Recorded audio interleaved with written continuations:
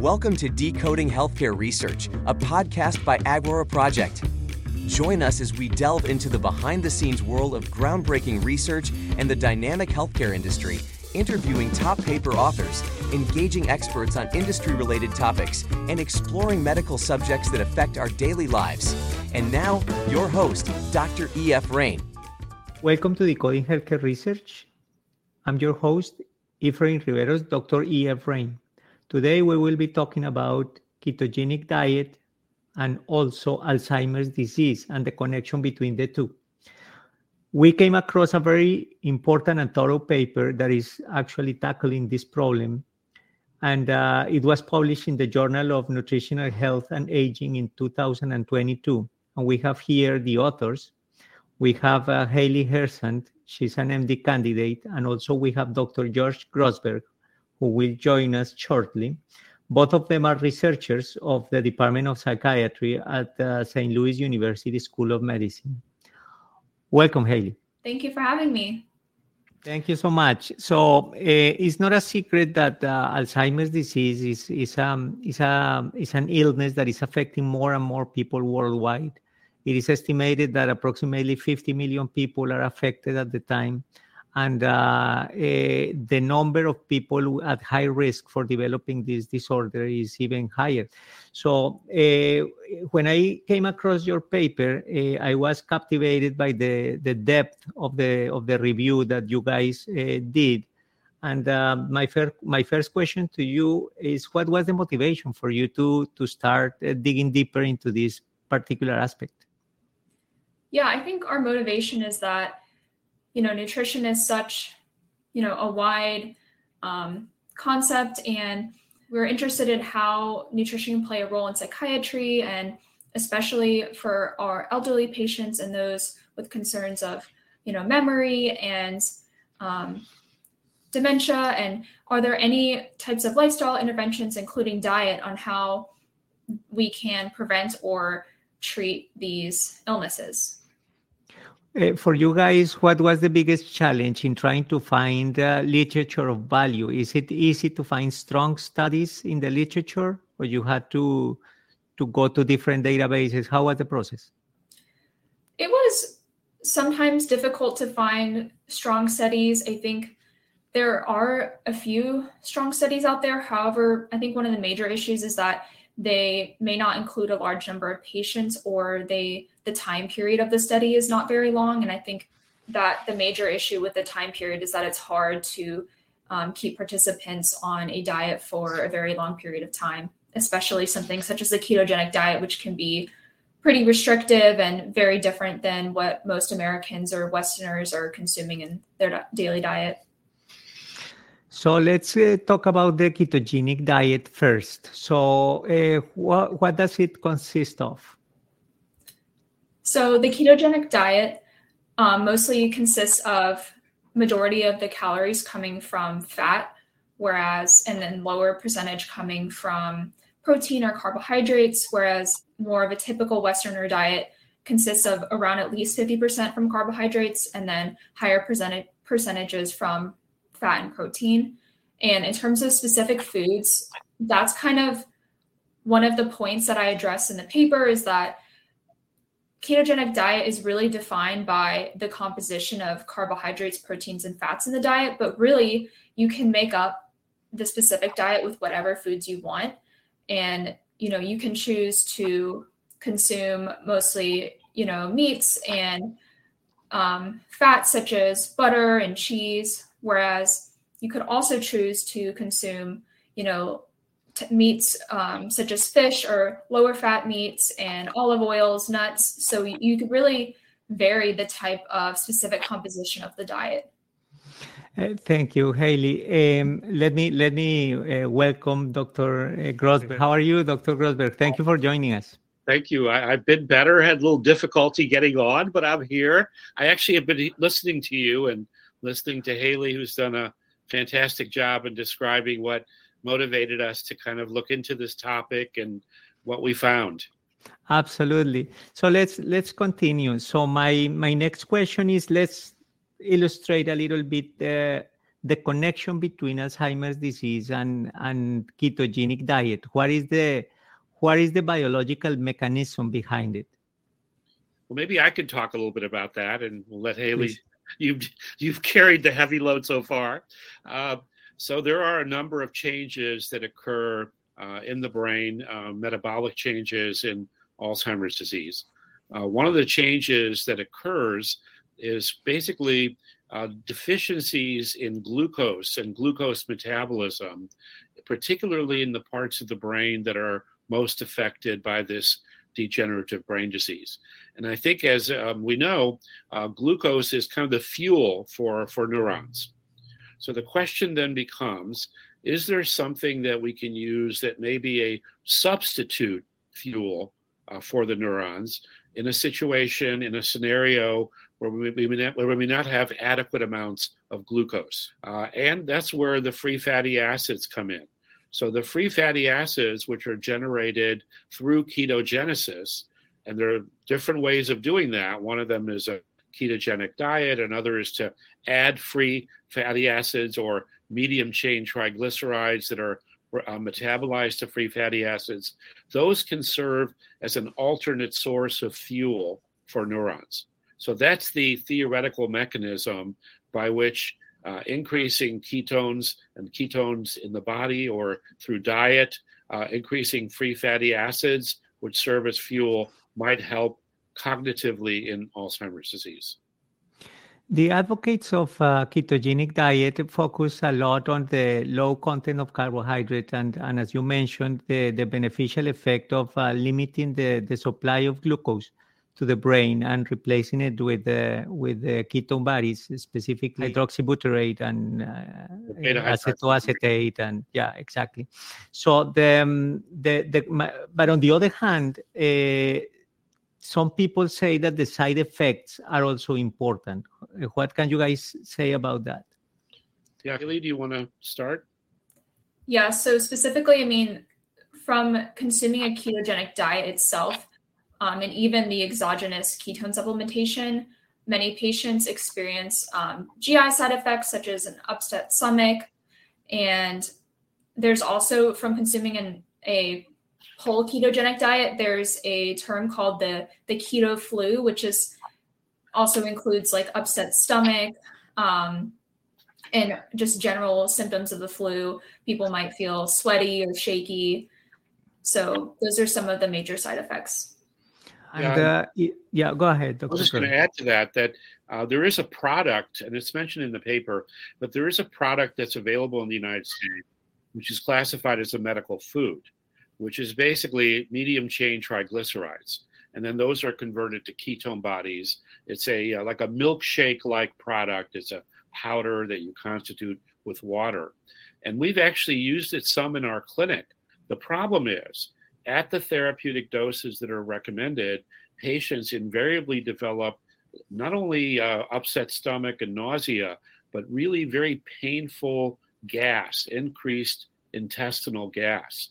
And that limits at least the external provision of these medium chain triglycerides. And as Haley mentioned, those that are on the ketogenic diet not only have this keto flu with flu-like symptoms, but there's a lot of controversy about what happens to particularly LDL, what happens to bad cholesterol, which we want to keep low. Often we see elevated levels of LDL, low-density lipoproteins, which are a significant cardiovascular risk factor. So we have to be cautious in that regard as well. So are those changes transient? So for someone who starts on a ketogenic diet, would you expect those changes in LDL to tend to go back to normal over time, or is that something that is progressive? I'm not sure we have long-term enough data. I think that's a great question. Okay, we know what happens in this limitation. I think, Haley, you mentioned or alluded to it a little bit in the beginning, which I heard. The limitation that we have as far as studies, whether with the ketogenic diet or providing these substances externally, is the studies generally are small numbers of patients and they're short. So we don't have, 5-year, 10-year, much less 1 or 2 year studies to know whether there are cumulative side effects or whether some of the risks and side effects kind of temper or attenuate over time. This is what's sorely needed, are large, placebo-controlled, long-term studies to determine safety, tolerability, and potentially efficacy. So when you compare ketogenic diet in their different modalities and substitutes like medium chain triglycerides, are they equally effective in terms of Alzheimer's effects? I mean, they should be. Again, there haven't been, as far as I know, Haley, you might have seen something different, but there haven't been any head-to-head comparisons. But we've generally thought about the two ways of increasing keto bodies as either, the diet or bringing it in as an additive or as a supplement. Yeah, in our chain triglycerides. Yeah. Yeah, in our paper, we did have a section that just focused on consuming a ketogenic diet, and some of those studies had benefits. And then there were also studies that separately just looked at the use of the medium chain triglycerides, and those had benefits as well. However, like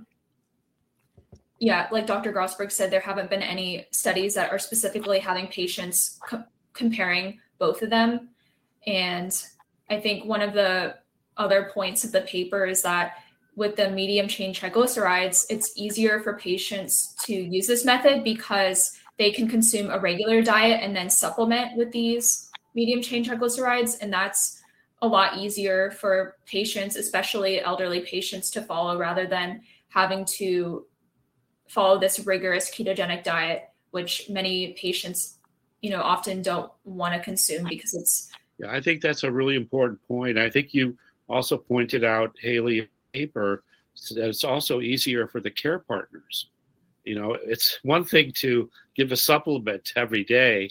It's another to strictly monitor a diet which the patient may not even understand, why they can't eat a lot of their favorite foods.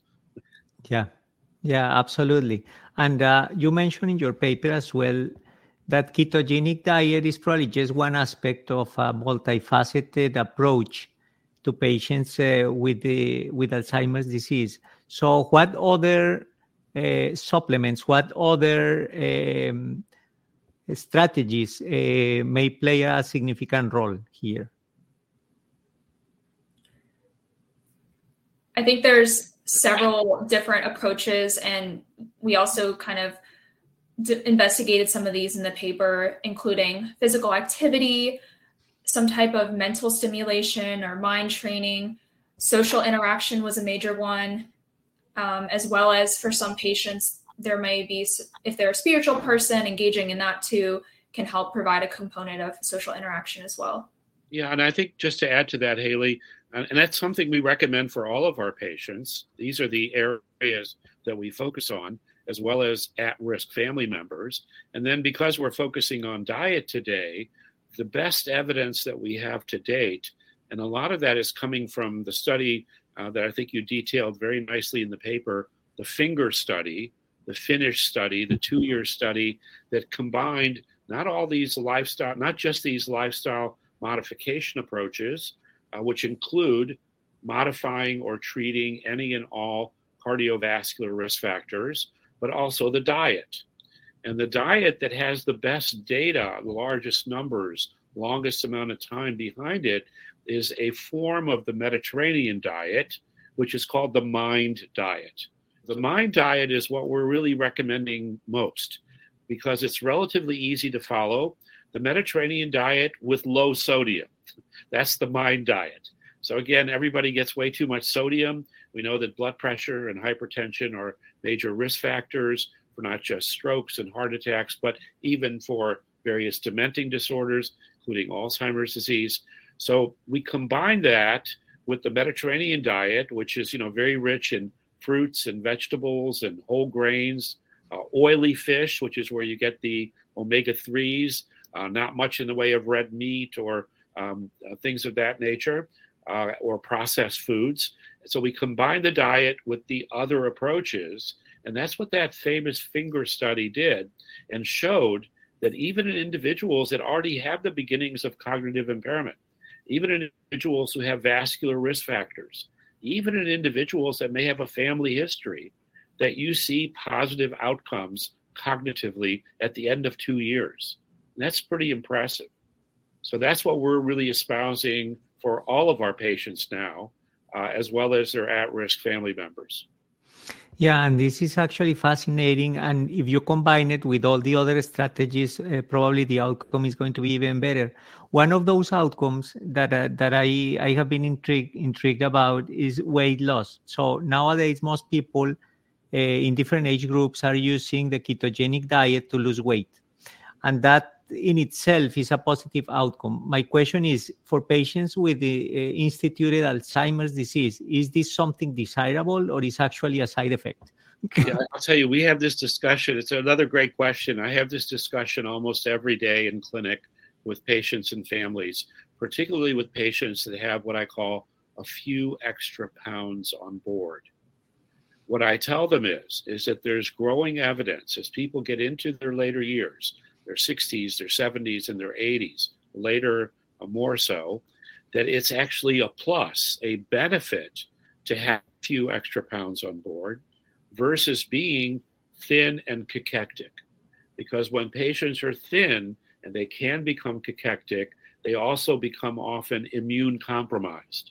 Now, when we say a few extra pounds, we're not talking about 100 extra pounds, of course, because that's a major risk factor. But we like it when individuals are either normal weight for their height and their body habitus, or maybe have a few extra pounds on board. That can actually be a plus. I had a patient today, for example, who's like 6'4". He's a tall, lanky gentleman with Alzheimer's disease, and he weighs only 130 pounds. He lost 15 pounds in the last month. And I'm worried about him because he's so thin that he's weaker and his immune system might be compromised. So we really need to pump him up with high protein supplements and try to get him to gain weight. So often with Alzheimer's disease, the disease itself can cause weight loss. So our challenge is to counteract that, to get patients to be able to maintain or to gain weight, because then they're stronger, their immune system is stronger. So that can be a desirable outcome. Yeah, and I think, in fact, one of the risk factors for Alzheimer's disease has been found to be midlife obesity rather than later life, because I think, a lot of the pathogenesis is happening when patients, it starts when they're younger. And then, once patients are older, obviously we don't want them to be very overweight, but like Dr. Grossberg said, it's okay if they're, a fewer pounds overweight. Maybe 10%. What happens also, Haley, as you're pointing out, is that those individuals that are significantly, grossly overweight in the middle years, they're not going to make it into their 80s to develop Alzheimer's disease, unfortunately. It's sad, but they're going to succumb to heart attacks and other kind of vascular kind of insults. So we're talking strictly about the later years.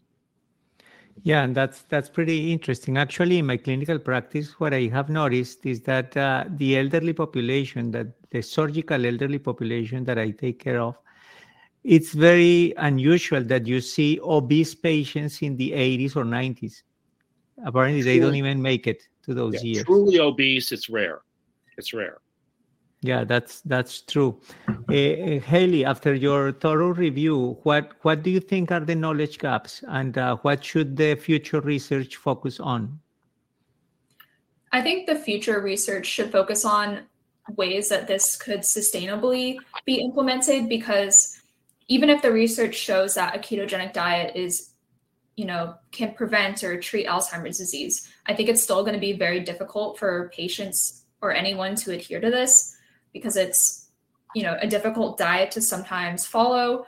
And I think other gaps specifically that I've noticed is they're finding that the microbiome is a new area that has a lot of interest, and they're finding that people with Alzheimer's disease have different composition of the populations of microbiota in their gut. So I think continuing to further look into this and to see how diet affects the microbiome, because I've definitely seen there have been a study that found that the modified Mediterranean ketogenic diet, which is similar to what Dr. Grossberg was talking about in that it's a Mediterranean diet, but then it actually follows a ketogenic diet in that in terms of the composition of high fats as opposed to carbs.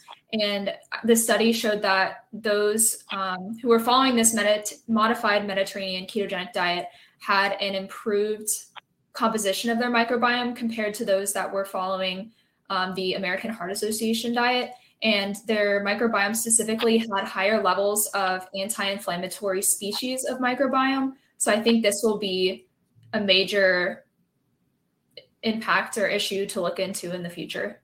Yeah, I think that's a great point, Haley. The whole area of the microbiome is an area that most clinicians either don't know much about and definitely don't pay much attention to. But I want to go back to something even, I think, more basic and more important as far as a knowledge gap relative to training of physicians. I first met Haley when she was a first-year medical student at St. Louis University, and she had started. They asked me to talk to this club that she started, and it was called the Culinary Club. And I'm thinking to myself, oh, well, they probably want to know what my favorite restaurants are and, where to get a good hamburger in St. Louis. But it had nothing to do with that. It really had to do with her recognition. And it's to your credit that you recognize that so early, and the club became very popular, that there isn't enough training for physicians in medical school relative to nutrition, about what are healthy foods and what are foods to avoid. What do we recommend as far as what kinds of foods might be good for brain health? Not even talking yet about the microbiome, which is kind of a more recent area of knowledge, although potentially very, very important. And we talk about prebiotics, which are foods that one can consume, like cultured Greek yogurt and kimchi, fermented foods that can alter the microbiota and introduce more healthy bacteria into the gut, which can have an effect on the brain and so on. But again, I think this whole area of nutrition, knowing about vitamins, about supplements, what are healthy foods, what are foods to avoid, what are the different diets, it's just not taught much in medical school. And that was the reason that Haley started the club, not to find good restaurants, but to educate and to bring in speakers to talk more about the role of dietary kind of supplements and vitamins and nutrition and the relationship between that and good health, brain health and general health.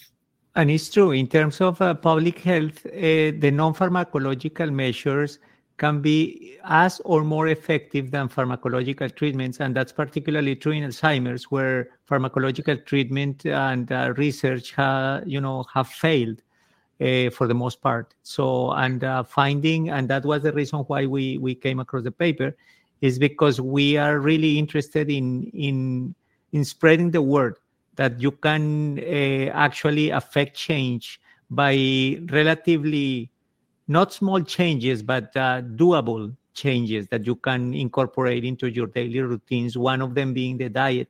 And Exactly. And I think I found high value in this review.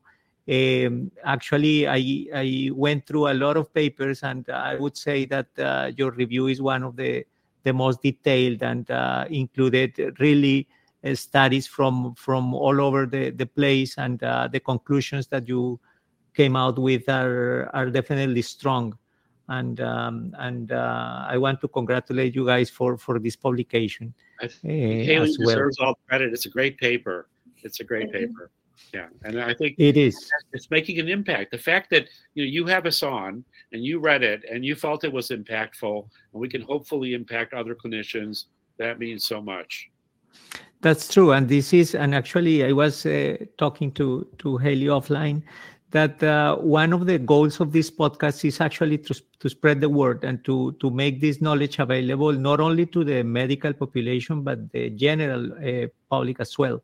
So that's great. And I think that brings us to a close in our conversation. And I want to thank you both for taking the time to share your knowledge with us today.